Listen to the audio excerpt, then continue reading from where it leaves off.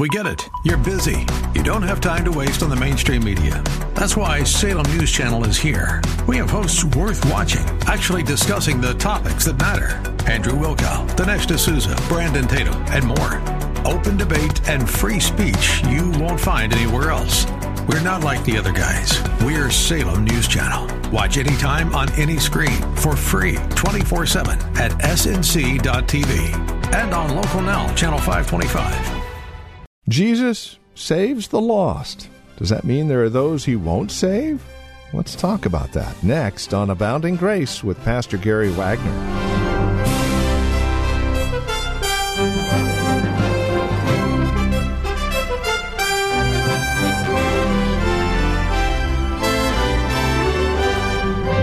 Jesus saves the lost. That's the title of our message today, taken from Luke chapter 15, verses 1 through 35. Now, as we say Jesus saves the lost, quickly we think of those who he won't save. And there is good reason behind that. Before you go thinking this is heresy, bear with us and join us here in Luke 15 as we take a look at this massive statement, Jesus saves the lost. Here's Pastor Gary Wagner with today's broadcast of Abounding Grace from Reformed Heritage Church in San Jose. This very famous parable has been called the gospel within the gospel, and it's because of its graphic portrayal of gospel truths. It is closely linked with the two previous parables in that its emphasis falls on the seeking and the saving love of God, as well as on the necessity of repentance and returning back to where you belong. In this parable, each member of Jesus' audience could surely see himself. Every person present was forced by the mirror of this little parable to see himself as he truly was. The prodigal son portrayed the moral and the social outcasts, the untouchables. The older son portrayed the self-righteous Jewish leaders. They couldn't help but see themselves in this parable. But who is the father? Well, he is obviously God the Father. And the parable focused on his love for his children, even when they were wayward. He loved both of his sons dearly, and his love never changed. Although his son strayed from home, the father continued to love him. Let me read 2 or 3 quotes from Pastor Herman Hankel about the love that God portrayed in this parable. He said, "This is the picture of the unchanged love of God. God's love is eternal. It is love that is from eternity to eternity the same. It is a love that is rooted in God's own being. It is not a love that is dependent on the people whom God loves, for then it would change as they change. But God loves himself. He loves his own purpose and work. He loves his own name and the cause which he determined in his counsel to realize. And his love for his people is rooted in himself and in his own unchangeable purpose to save his people. It is a love that is toward his people even when they are still sinners. And that's a very important thing to bear in mind. Jesus did not die on the cross to win God's love for us. Jesus did not die on the cross to make it possible for God to love us. God determined his love toward us in that while we were yet sinners, Christ died for us. This was not to secure God's love. The death of Christ was because God had always loved those for whom he had sent his Son to die. It is a love that is absolutely first. For this is love, not that we loved God, but that he first loved us. It is a love that is not affected or altered by the sins we commit. We have sung the hymn that says, "Though we oft have sinned against him, still his love and grace abide." It is because of this love that we remain sons. God has made us sons eternally. He chose us to be his sons before we were born or saw the light of day. He adopted us as sons in His eternal love for us. When we disown our Father and choose rather the pleasures of sin, still He remains our Father.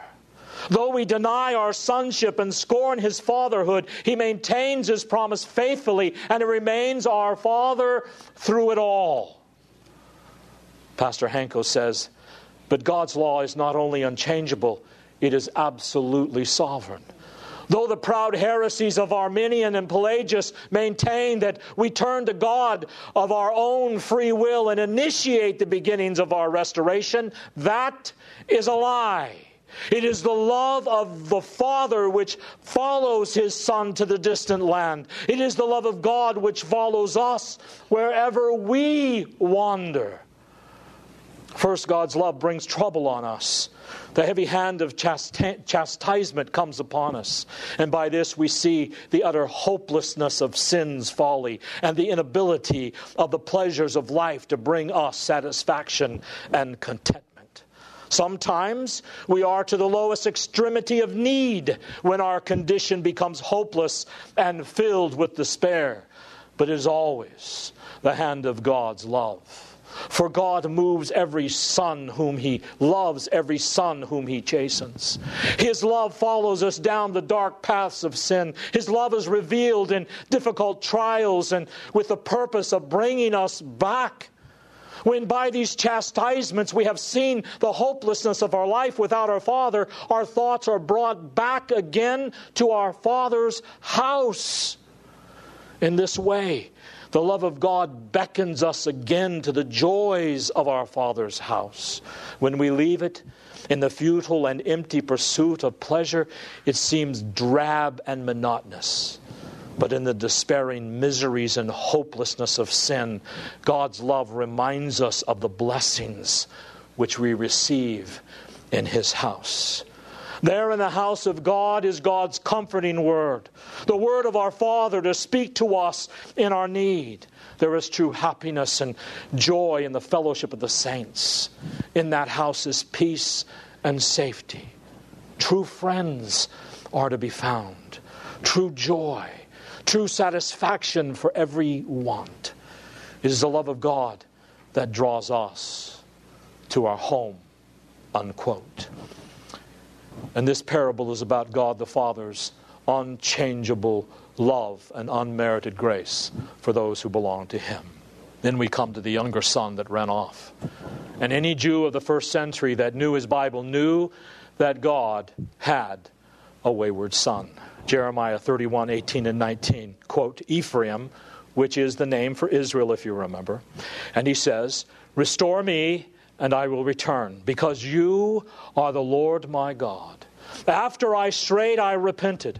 After I came to understand, I beat my breast. I was ashamed and humiliated because I bore the disgrace of my youth. So the younger son was the moral outcast of that day, the lost of Israel, who recognized their lostness, repented, and came home to the Father. Now notice how lost this young man was. The young man wants his inheritance immediately, which was actually perfectly legal in that day, and it amounted to 1/3 of his father's wealth. He wanted his inheritance, though, so he could spend it in the satisfaction of his own wicked desires and the pursuit of his own goals and sinful pleasures. So he breaks away from his father, and he goes to a distant land to get as far away as possible from the eye of his father, so that he could sin all he wanted without restraint, guilt, or consequences. And as a result, he wasted all he had, including himself, in riotous living. And he exchanged the freedom that consisted in obedience to his father in his father's house for the slavery of sinful rebellion. One commentator said, thus the life of sin and error is in its deepest and innermost nature the rebellious breaking away of man's life from God. under a deceptive yearning for so-called freedom, such a person enters the distant country of sin, there to waste in selfishness and dissipation the precious gifts which he had received from God. All of those things which a man wastes and destroys when he lives in sin, he has received from God as gifts wherewith to glorify God and to experience real happiness in life. So after he left home to a distant land, then his troubles really started. First he lost his money. Then his friends left him. And then he was bloated with lust and pleasure. What once attracted him no longer attracted him. He had drunk the cup of pleasure to the full, and the life of rejoicing and pleasure that he sought had turned to ashes in his mouth. Nothing satisfied him. And if that wasn't enough, God loved him so much that he sent a famine to starve him to the verge of death. And then came the final degradation. He was hungry. He didn't have any money, so he found a job feeding pigs. Now, for a Jew to feed pigs, you really had to reach a very low point. They believed anything to do with pigs rendered you unclean. It would separate you from Jehovah. It was a sin to have anything to do with pigs in first century Israel. And then the famine worsened.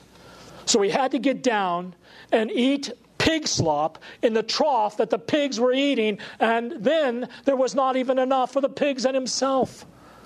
So he could not escape that gnawing pain of hunger and sorrow. It would not go away.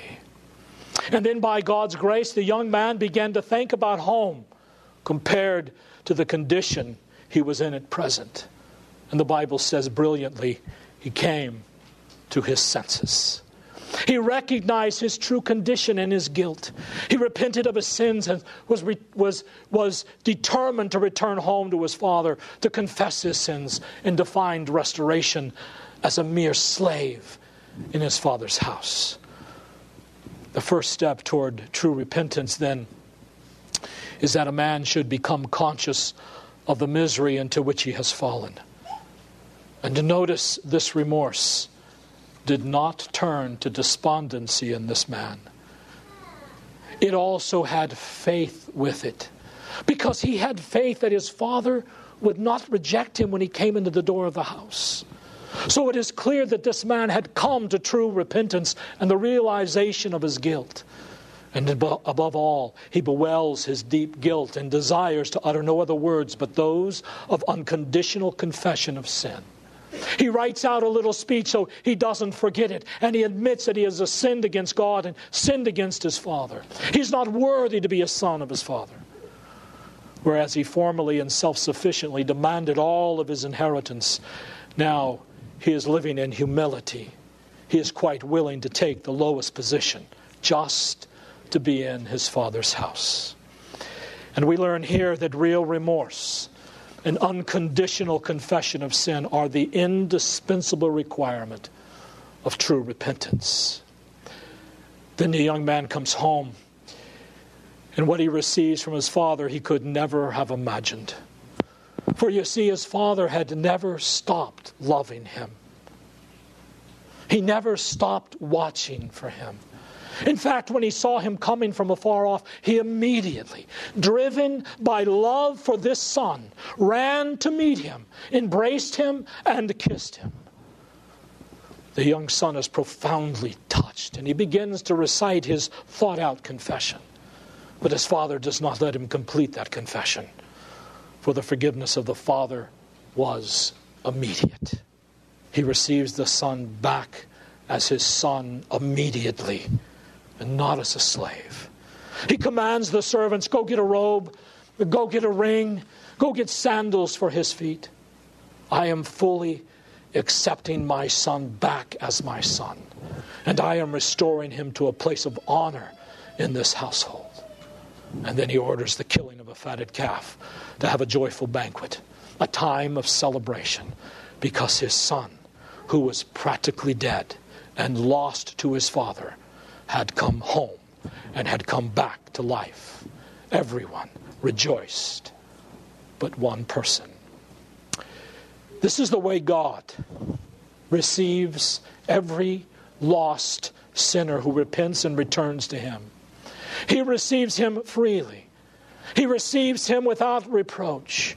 The young man comes and the father hugs him and kisses him. He has a confession. But his father doesn't jump all over him and question him about all of that squandered money. He doesn't say, "What did you do with all that money? That was a sinful thing, wasting all of my money. That was dishonoring to me." He doesn't say anything like that. He doesn't even let him finish his speech. That's the way God receives repentant sinners. Now, who is this older son? Well, if you were there that day and you heard this parable, and you were a Pharisee, you would know good and well what Jesus was getting at here. For you see, the Jewish leaders of that day saw no need for repentance. They couldn't understand why this father was so joyful.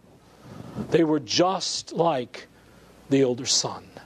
He couldn't understand why the father was so joyful about the homecoming of this good-for-nothing, rebellious, unclean son. The older son failed to notice that the father went out to entreat him to come in as he welcomed the younger son. And this shows, beloved, that the father wasn't biased. He had no favorites.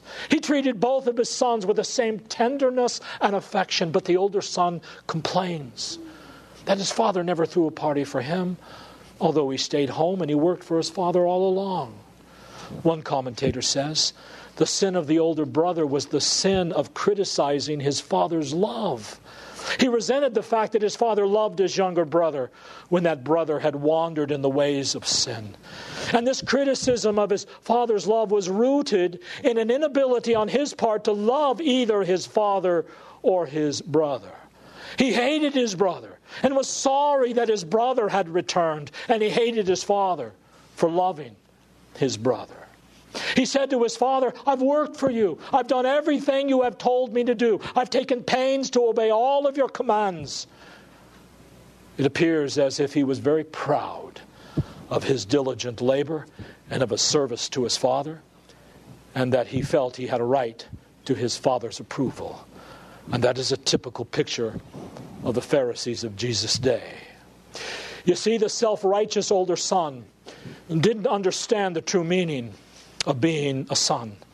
And as a result, he failed to understand what it means to say that God is a father. The older son did not understand the significance of being a son is to be always in the presence of your father as his beloved son and heir. That is what a Christian is to be.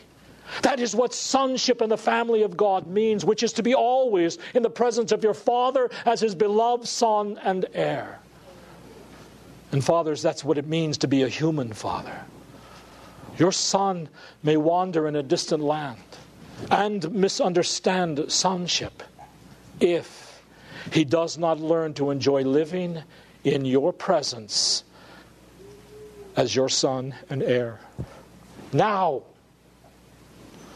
And for him to live in your presence, you have to be there to love him and be involved in his life.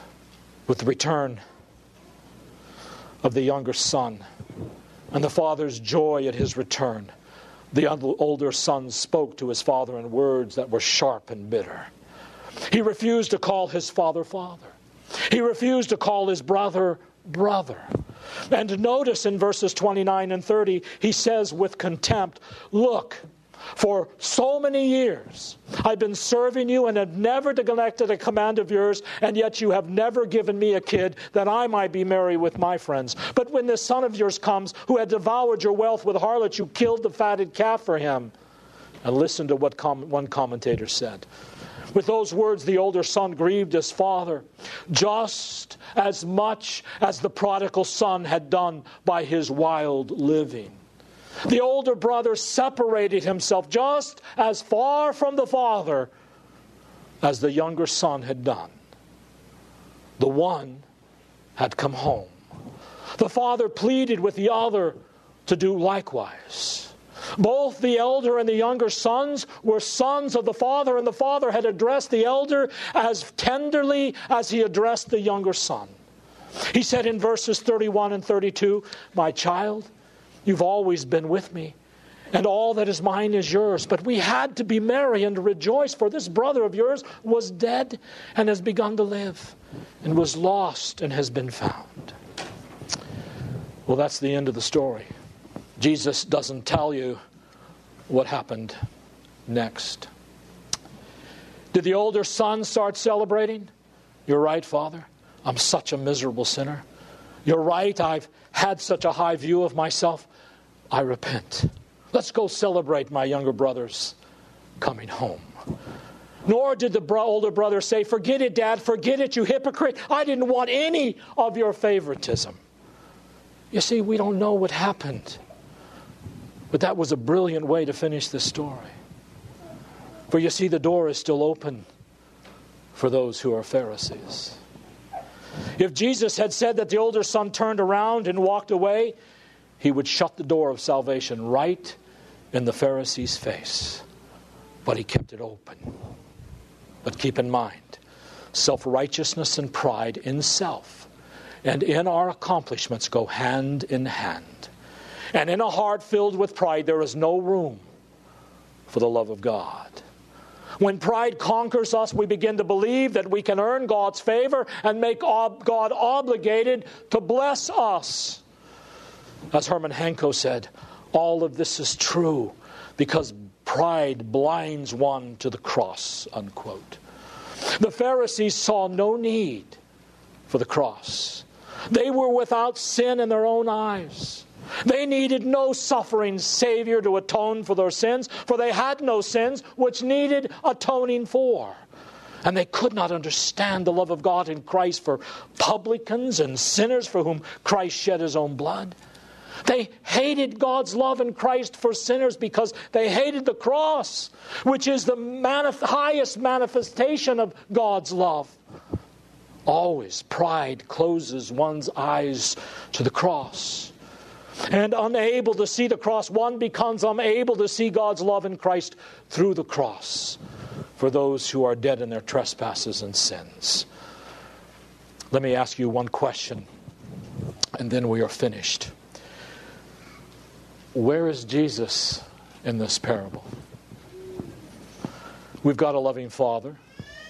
We've got a rebellious son who comes and a father sitting on the porch waiting for him. Where does Jesus fit in? Is this parable about the mercy of God without Jesus? Is this parable about Christianity without Christ? The only way to answer that question is to see the parable in light of its context, which is the entire Bible. The Bible, since the fall of man into sin to the consummation of the second coming of Christ, is a running commentary on the parable of the prodigal sons. Where is Jesus? It is Jesus who's telling the story. It is Jesus who will later open the way to the Father's house by his own sacrifice. It is Jesus who invites undeserving sinners to come home. And it is Jesus who sends his Spirit to enable us to come. And what is the gospel in this parable? Simply and profoundly this: everyone who has turned to his own way, or has turned her back on God in order to live their life without God, will, when he repents, find a loving Father with outstretched arms, waiting for his return to him. There is always a welcoming homecoming for all who repent and turn back to God. And do you know why? Because God is our home. Amen. Well, that's all the time we have. This has been Abounding Grace with Pastor Gary Wagner, the ministry of Reformed Heritage Church in San Jose. It is our goal and desire that you would abound in grace through the preaching and teaching of God's Word. And that is why we come to you on a daily basis. Now, as we close out our time together, we also realize that some of these messages that are presented here on Abounding Grace are well worth reviewing again at your convenience. Maybe you joined us a bit late. Well, we have copies on CD. They're just $5. Mention today's date as you call or write to us. Here's how to get in touch with us. The phone number is 408-866-5607. That's 408-866-5607. You're welcome to also visit our website, learn a bit more about us. We're at reformedheritage.org. Again, reformedheritage.org. And then, of course, if you would love to partner with us, if you're feeling led of the Lord to become a financial partner with us as we continue this ministry here on this station, please write to us at PMB number 402. And the address is 1484 Pollard Road, Los Gatos, California. The zip code is 95032. Or, again, simply call us, 408-866-5607. That's 408-866-5607. You're also welcome to join us for worship. Sunday services here at Reformed Heritage Church are at 5055 Lone Hill Road in Los Gatos. We meet at the Lone Hill Church 2 in the afternoon. Directions can be found at reformedheritage.org or by, again, calling 408-866-5607. We thank you for joining us and trust we'll see you again next time we get together for another broadcast of Abounding Grace with Pastor Gary Wagner.